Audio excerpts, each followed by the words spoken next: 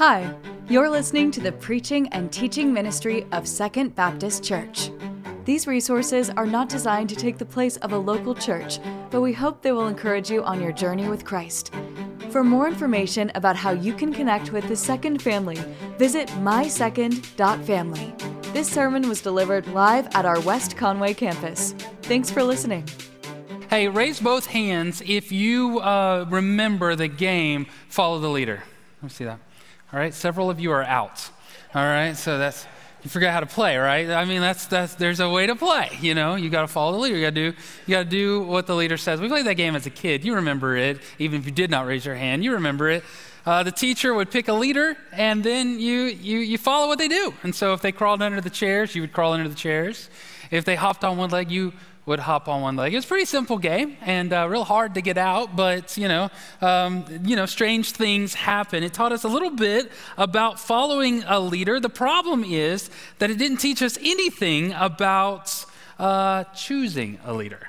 This says how you follow or emulate somebody. It doesn't say who you should follow or emulate. In fact, the way that it works, if we were to think about it, and let's do that games, childhood games, those sort of things, they teach us things that we sort of adapt. They kind of wire our brains in a certain way that we live our lives fulfilling. That game teaches us that leadership is established through a number of avenues.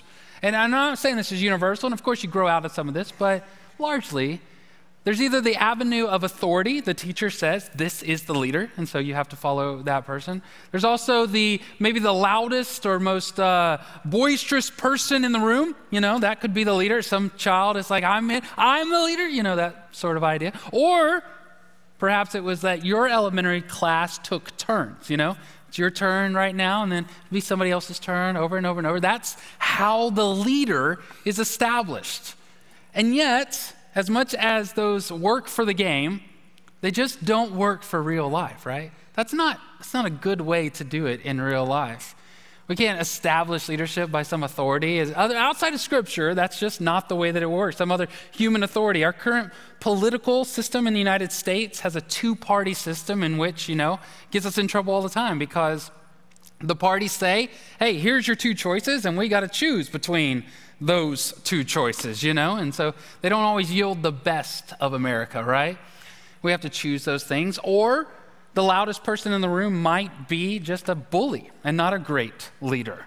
And I doubt very seriously you're going to show up to the office tomorrow or the next day and your boss is going to say, hey, you're the boss today, and tomorrow Mark is the boss. That's just, we don't take turns being a leader. Now, some of you may think our job would go so much smoother if our boss would take turns not being the boss, right?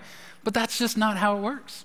That is not how it works. And so what we do is we end up learning how to follow people or learning that we should emulate and that following is good and that leadership is good. We just never really learn how to choose a leader. In fact, it's something that becomes very difficult for us. It makes it harder that we have some assumptions about what good leaders are. Nobody ever taught us, so we just cooked up a couple of ideas. Good leaders to us are people who tell us what we want to hear and do what we want to do, right? They just make us feel good about ourselves, and they're doing what we would do anyways, and so that's the person that we want to follow as a leader. Could you imagine if you were going to maybe climb a mountain or something, and you decide, we need a guide. We need a person who is going to guide us up this mountain. And so there's a search for a guide, and you find one, and she's talented and experienced. Maybe she's climbed this mountain before. She's got training and what to do if things go wrong, and you secure her as your guide and as your leader. You stick her right there, and then you fight about whether or not you're going to follow her or whether or not somebody else is going to choose the path that you go down. All of us would say that's preposterous. That's crazy. You should follow the leader, and yet we don't. Functionally, we act like we don't actually want leaders unless, of course, we can be the leader. That's the only time that leadership is really great for us. And so in this handicap, in this position in which we are not really great at determining leadership, I thought what we would do this morning is to look at this text in such a way that would point out for us what good leaders look like. And the way we're going to do it is by pointing out bad leaders. I want to encourage you as we talk about this, knowing that leadership is a topic a lot of people deal with, that many of you could be sitting here right now and go, this just isn't going to apply to me. I'm not a leader. I don't have any staff. I don't have any children. I'm in a current situation or setting or a life stage in which I don't really lead anybody. And that may be a valid point, but I would say that leadership comes and goes. There'll be different seasons in which you will be a leader, other seasons in which you will not. I also want to say that leadership today is not just going to be talking about civic or religious leaders, that we all deal with leadership on different levels. At any given moment, you might be leading in some role in this church, outside of this church. Biblical leadership principles apply to civic authorities and other sorts of leaders.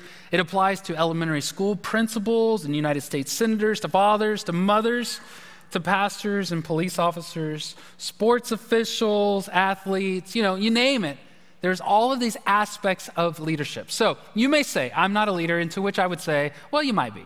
You might be one day, or you probably are leading right now. You just don't realize it. Furthermore, what I would say is don't tune this out, because this is much more about who to follow and how to choose a good leader than it is about being a good leader. We're just going to learn that on the side. So let's pray, and then we're going to look at this concept. My one-liner this morning is bad leaders lead nowhere good. Bad leaders lead nowhere good. We'll unpack that a little bit. Let's pray together. God, thank you so much for the opportunity to spend some time together, to worship you, to make much of you. God, I pray that you are pleased with our song, that with our minds and our hearts, we would open the text, that we would apply it to our lives, that we would seek to live out these principles, knowing that you are the good and the gracious, the kind leader. We would follow you as we are supposed to. God, we would focus much less on being determined leaders and much more on being discerning followers. It's in Jesus Christ's name that we pray together. Amen. All right, the text this morning is Micah chapter 3. Micah chapter 3. Micah is a smaller book in the Old Testament. So it'll be on the left-hand side of your Bible, kind of towards, like you get to the middle and you go a little bit more to the right. So I guess it's on the right-hand side of your Bible, but it's on the left side of the division. And feel no shame if you have to look in the table of contents. This is one of the ones that you might have to look in the table of contents. So no shame with that. No shame with that. Bring a Bible. Look it up in the table of contents. I'm going to read the text to you, though. Here's what it says. Micah chapter 3, verse 9 says, "Listen to this, leaders of the house of Jacob, you rulers of the house of Israel." So clearly we're talking two leaders, all right? Not making that up. That's what it is.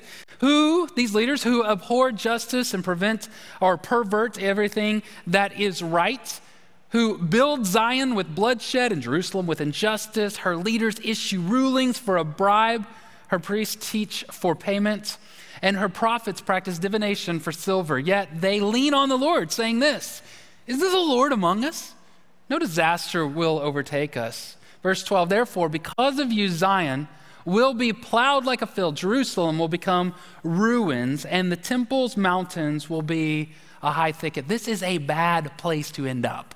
All right, this is no good. This is no bueno. This is bad. This is not where you want to go. This is not thriving. This is destruction. Okay, this is not life. This is death. And how did we get to this place in this text? We got to this place because of bad leaders. That's where we got. And so bad leaders lead nowhere good. This text is really going to highlight three attributes, three distinguishing marks of a bad leader, and then a fourth one just for a bonus, okay? So let's look at that.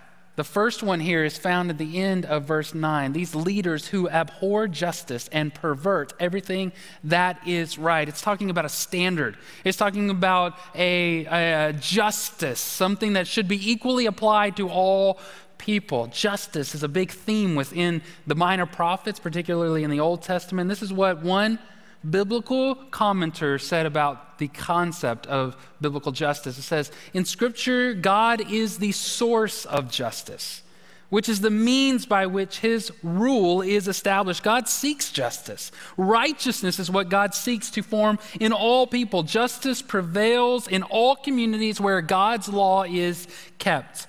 Through justice, God seeks the restoration of the creation. Justice seeks the transformation of people. Biblical justice and righteousness transcend common notions of justice and are intended to bring blessings to all cultures of the world. God expects the righteous to strive with him for justice, Simply put, what it means is that justice is a way to govern, is a way to decide or to judge that is equally applied to all people.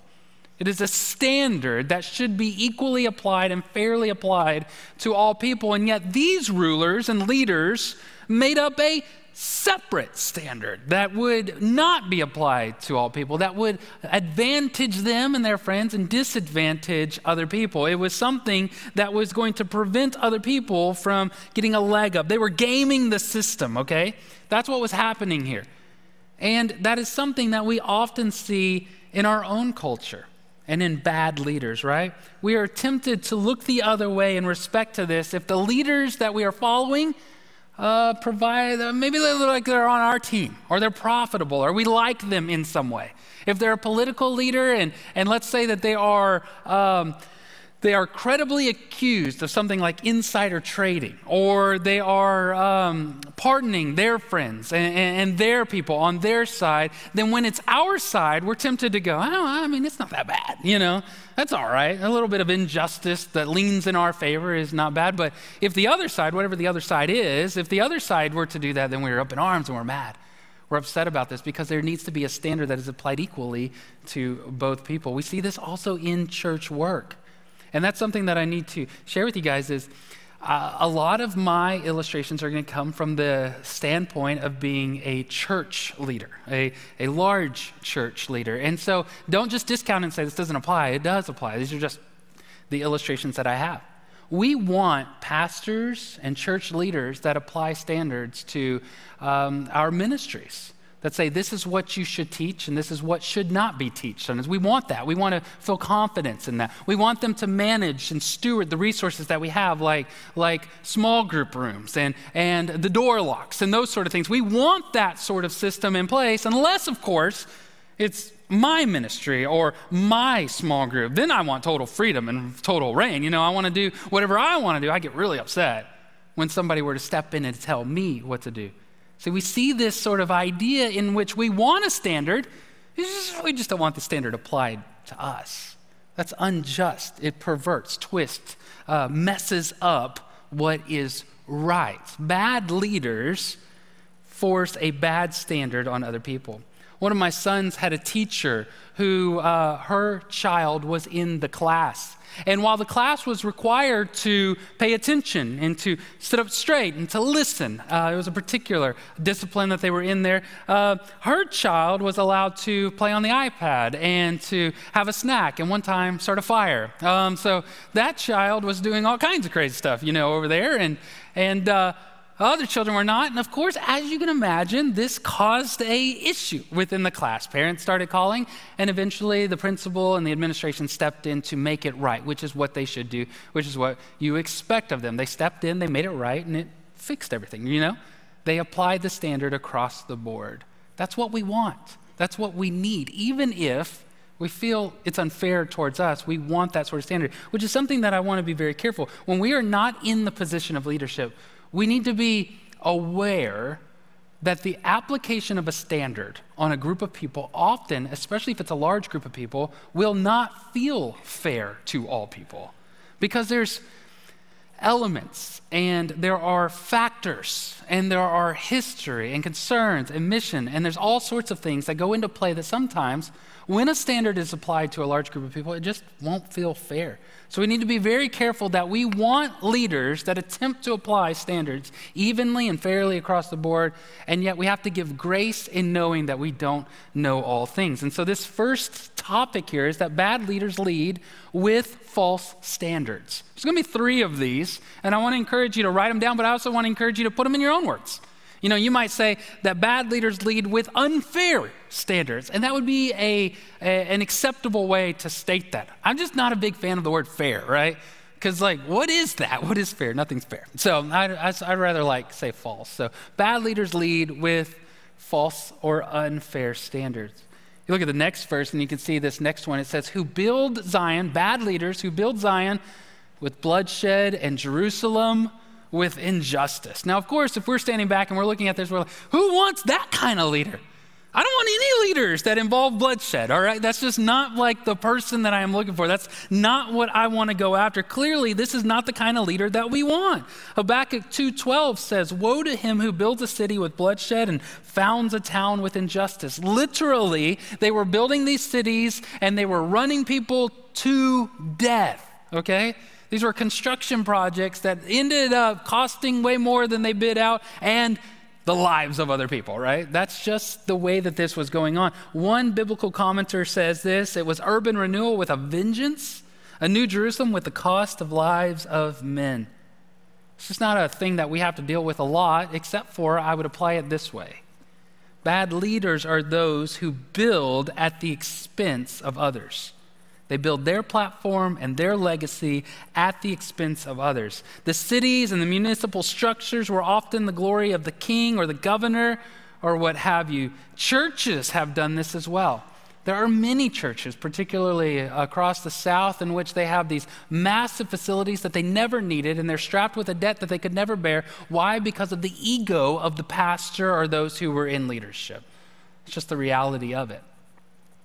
Leaders, bad leaders, lead at the expense of others. What it's saying here, be very careful or observe this, is that they were building Zion and they were building Jerusalem, and both of these things are good. When you're talking about municipal structures, you're talking about things like streets and roundabouts and parks and that sort of stuff. These are good things. These are great things. We like them. But the principle here is not that they were building bad things. It's not saying bad leaders build bad things. Of course, all right? That's not what we need to. But bad leaders build good things the wrong way. This is so important. We really need to rekindle our conviction that says how you do what you do matters just as much as what you do. The way you function matters just as much as what it is that you are trying to accomplish. The right way to do things is often the hardest way to do them. It still is the right way to do it. How you do what you do is just as important as what it is that you do. These leaders were leading in a way that was at the expense of other people. In church work, you can see this on the opposite. You can really see this stand out, this principle stand out in volunteerism. Now listen, there's plethora ways in which you can be involved in the church. All right? Tons and tons and tons of ways that you can be involved. And they all need volunteers. So I'm not discounting any volunteerism, but I do want to lift up one particular one. It's when you see empty nesters or senior adults volunteer in the Next Gen ministries. Ministries in which they no longer or never had children in those positions. They lead at a sacrifice to themselves. They lead only for the good of others, and it is often a great sacrifice to themselves to lead and to care and to volunteer in those roles. We want in our church and all churches, we want ministries to the next generation, but we never really think about the equation, what that requires, right? Let me explain what I'm trying to say here is we want a vibrant kids ministry, but we cannot run a kids ministry with children, okay? I can't put like a third grader back there and say, make sure none of them kill themselves, all right? You know, I need adults to be in that and to volunteer in various roles. You need that. So they can't minister to only themselves. If we only stuck to ministering to our own generation and our own friends, then we would have to put the third grader back there, you know? Same thing works with teenagers. And you might say, well, the parents need to do those things. And I agree with you. I do think that parents should volunteer in the ministries of their children. However, if we want to reach more people and people who aren't in our church, well, then we're going to have to volunteer and help one another. Same thing happens with college students. Now, college students are adults. They can minister within their own ministry, but they need older adults to invest in them and to work with them and to encourage them. And you might say, well, I'm not really a leader. I can't go in there and I can't lead these things. I'm talking about helping them check in. I'm talking about inviting them over to a Thanksgiving meal because they are away from home. This is the sort of sacrificial leadership that really contrasts with this kind of leadership. The kind of bad leaders that will build their platform at the expense of others. The reverse of that is the kind of gracious, godly, Christ-like leaders that build at a sacrifice to themselves. in small ways and in big ways. Good leaders lead at a personal sacrifice, and bad leaders lead at the expense of others. Bad leaders lead with a false standard. Bad leaders lead at the expense of others. You're following along, right? Right, get this? This is obvious. Makes sense. And then there's a third one that's pointed out here. If it's not painfully obvious to you yet, bad leadership is selfish. It's self-centered. Verse 11, her leaders issue rulings for a bribe.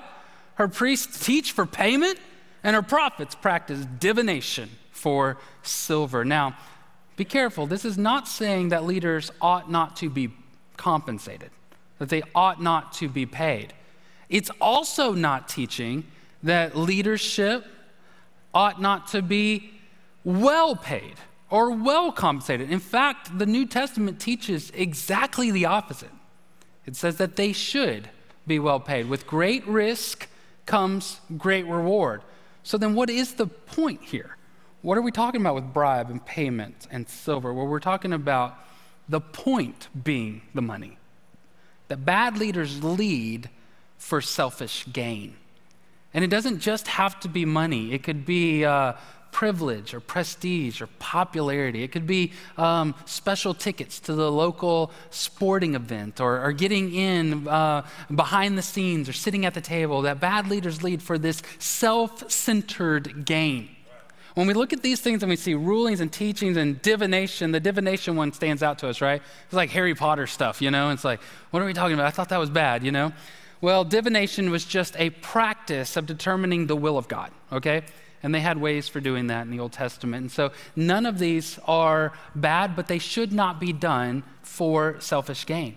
That's the point. That's the idea. I read about a security firm at which the CEO in the late 90s and the early 2000s, he and some of his buddies were able to steal over $600 million worth of bonuses and unauthorized loans from his corporation. In fact, he lived such an extravagant life that when he was busted for this, they found a $6,000 shower curtain in his house, all right? I don't even know how you would pay $6,000. Where do you buy that, you know? That's not at Home Goods, I'm telling you that much right now. Where do you buy a $6,000 shower curtain? Obviously, at an excessively disgusting level, the man was self-centered. But would it be any less disgusting if it was $6,000 or $600? No, because the principle still applies, that the money ain't the point. Self-gain is not the reason. The mission, the good of others, and the glory of God, that's why you are put in a position of leadership. Your position of leadership is not for your own self-gain. Neither is it for other people. The book deals and the privilege and the prestige, that is not the reason that we lead. Now be careful on this. I'm tempted in all three of these standards to just reverse them to make them good. If that's bad, the opposite is good, right? If you're using an unfair standard, to use a fair standard would be desirable, and I think that is true. If you are leading at the expense of others, that's bad. Leading at your own expense, that's good. That's Christ-like. That's what Jesus did, all right? So this one, if you lead to get rich yourself, that would be bad. So you ought to lead to make other people rich, right? That's the standard. I mean, that would be reversed. That's just not true. That's not what it's teaching. That is not what it's teaching. And we need to be mature enough to understand this, because this is one of the ones that we have the hardest time with.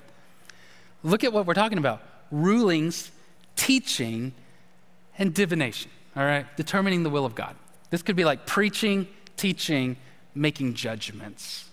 None of these ought to be done for the wealth of the leader or the wealth of the other people.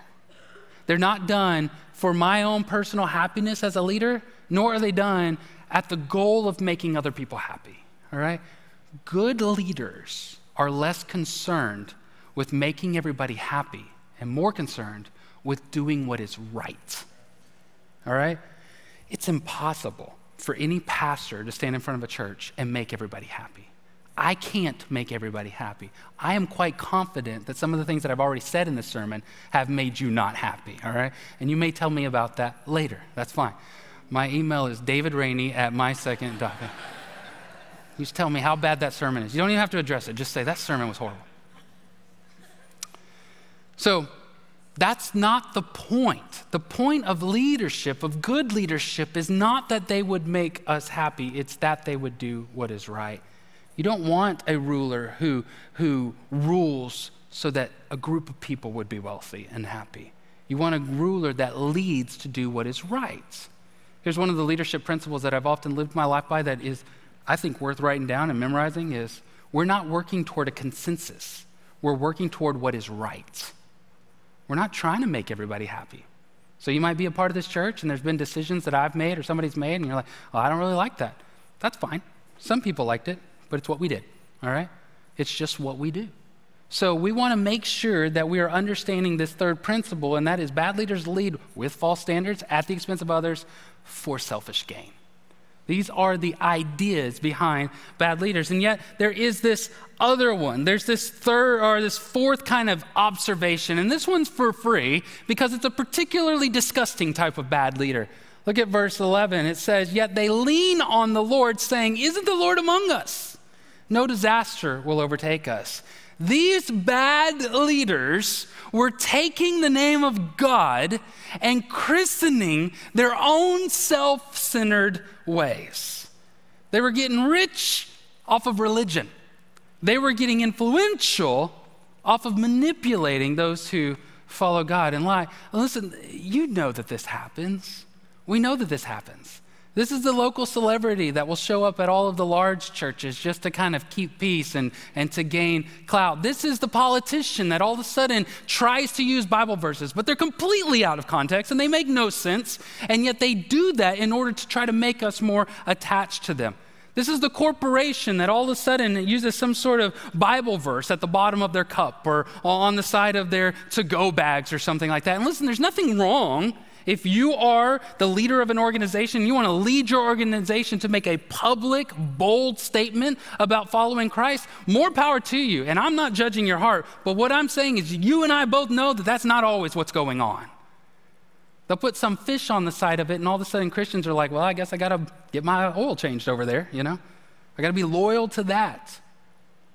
It is disgusting.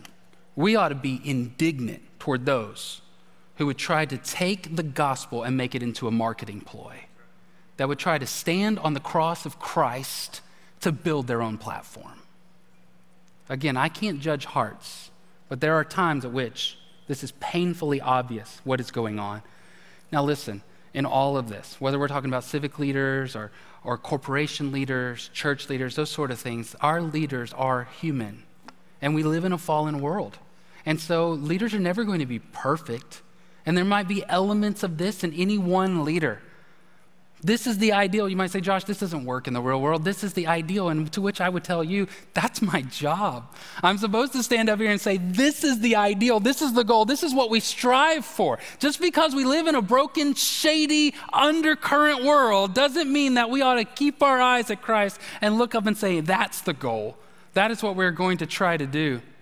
Look, bad leaders lead with false standards at the expense of others and for selfish gain. Bad leaders lead nowhere good. Remember that. Remind ourselves of that. Because in our world in which we're constantly trying to make decisions between two bad choices, we need to at least be sober-minded enough to say that expediency or to win the battle and lose the war is not necessarily the best option. See, Jesus is, of course, the perfect reflection of good leadership. Jesus is our standard. Jesus is a great and a good leader. He is the standard. He is about the glory of the Father and the good of others. We can follow him. He is sacrificial and generous. This is our example. This is what we ought to follow him. This is why we ought to live our lives. If you are a leader, lead like Christ. If you are a follower, follow those who lead like Christ. And we are all both. So I would encourage you, I would invite you today, if you have not begun to follow Christ in your life, then you ought to. You will find no better leader. You will find no better person to emulate, to follow. He crawls under the chairs, you crawl under the chairs. He hops on one foot, you hop on one foot. He lays his life down for the good of those who would hurt him, and we do the same. He's our good leader. So if you have questions about following Jesus, I would love to answer those. I would love to give you that today. So here's the application. Obviously, here's the biggest application. Don't follow people like this, all right? I know you're smart. I know you were like, yeah, that makes sense, so don't do it. Don't do that. But you might say, Josh, you don't know. You don't understand, Josh. Listen, he's electable. You don't understand, Josh. She's charismatic. You don't understand. She leads. I mean, like, she's not great, but she's got we're making more profit this year than we ever have before. You don't understand. And to which I am telling you, I completely understand.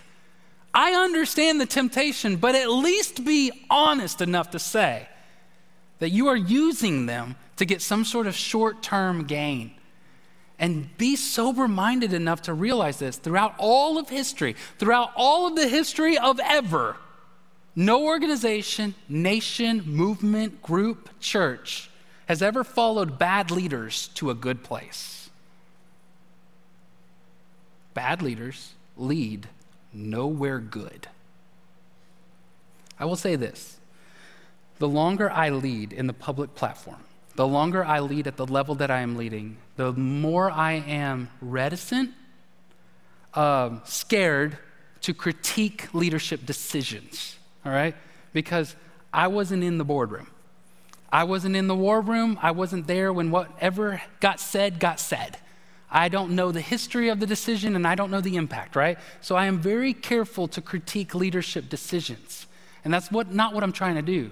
What I'm trying to encourage us to do is to be more discerning about leadership character. And there's a difference. Look for that kind of character. Furthermore, what I think we could do very easily is not so much apply this to leaders, but then turn it right back on ourselves. If you should have the opportunity to lead, if you should have the blessing to be a dad or a mom, to be a boss, to be a supervisor, to just be the loudest voice in the room, then you take that as the responsibility that it is for the good of others and the glory of God. Bad leaders lead nowhere good. Good leaders lead toward God. I remember when we were first married, we tried to make guacamole. And of course we did, you know. And so we went down to the Walmart there and we bought some avocados. And we had a recipe and we were, doing this on our own. And we took it home and we cut into that avocado and it was hard, all right? It was really hard to cut around that avocado. And then when I had it in halves, because I'm watching, I'm looking at the online little forum there, and I take the knife and I slam it against that seed, and I try to turn it and it breaks the seed. And then I finally peel off all the skin and I'm chopping up this avocado and then we're trying to squish it, and we're trying to do all of this and we put the extra ingredients in there and a little packet of seasoning and we're trying to mix it and it's not looking right, and I'm like, try it. And she's like, that doesn't look right. That doesn't look like guacamole, and it didn't, right? Because if you've ever made guacamole, you know what I did wrong. I got the wrong avocado. And so this deacon in our church, he told us this is what you need. You got the wrong one, he says. The avocados cannot be firm like that. You also don't want squishy avocados, right? If you can stick your finger through it, that's the opposite bad, right? You want soft. What he said was, there's two ways to go wrong on this. There's one way to go right. Sometimes it's easier. Sometimes it's more beneficial for us to be able to identify the wrong so that we can more clearly see the good. And that's the way that I'm encouraging you to do today. Look at these things. Pick them up, reword them, but start to be aware and discerning. Again, it is much less about being a determined leader and much more about being a discerning follower. I'll also tell you another trick. The longer you follow Jesus, the more comfortable you are with good leadership, that any sort of bad leadership sticks out real bad. So follow Jesus. Thank you for listening to the preaching and teaching ministry of Second Baptist. We hope that we will see you in person this next Sunday. To find more information about service times, location, and ministry offerings, visit mysecond.family.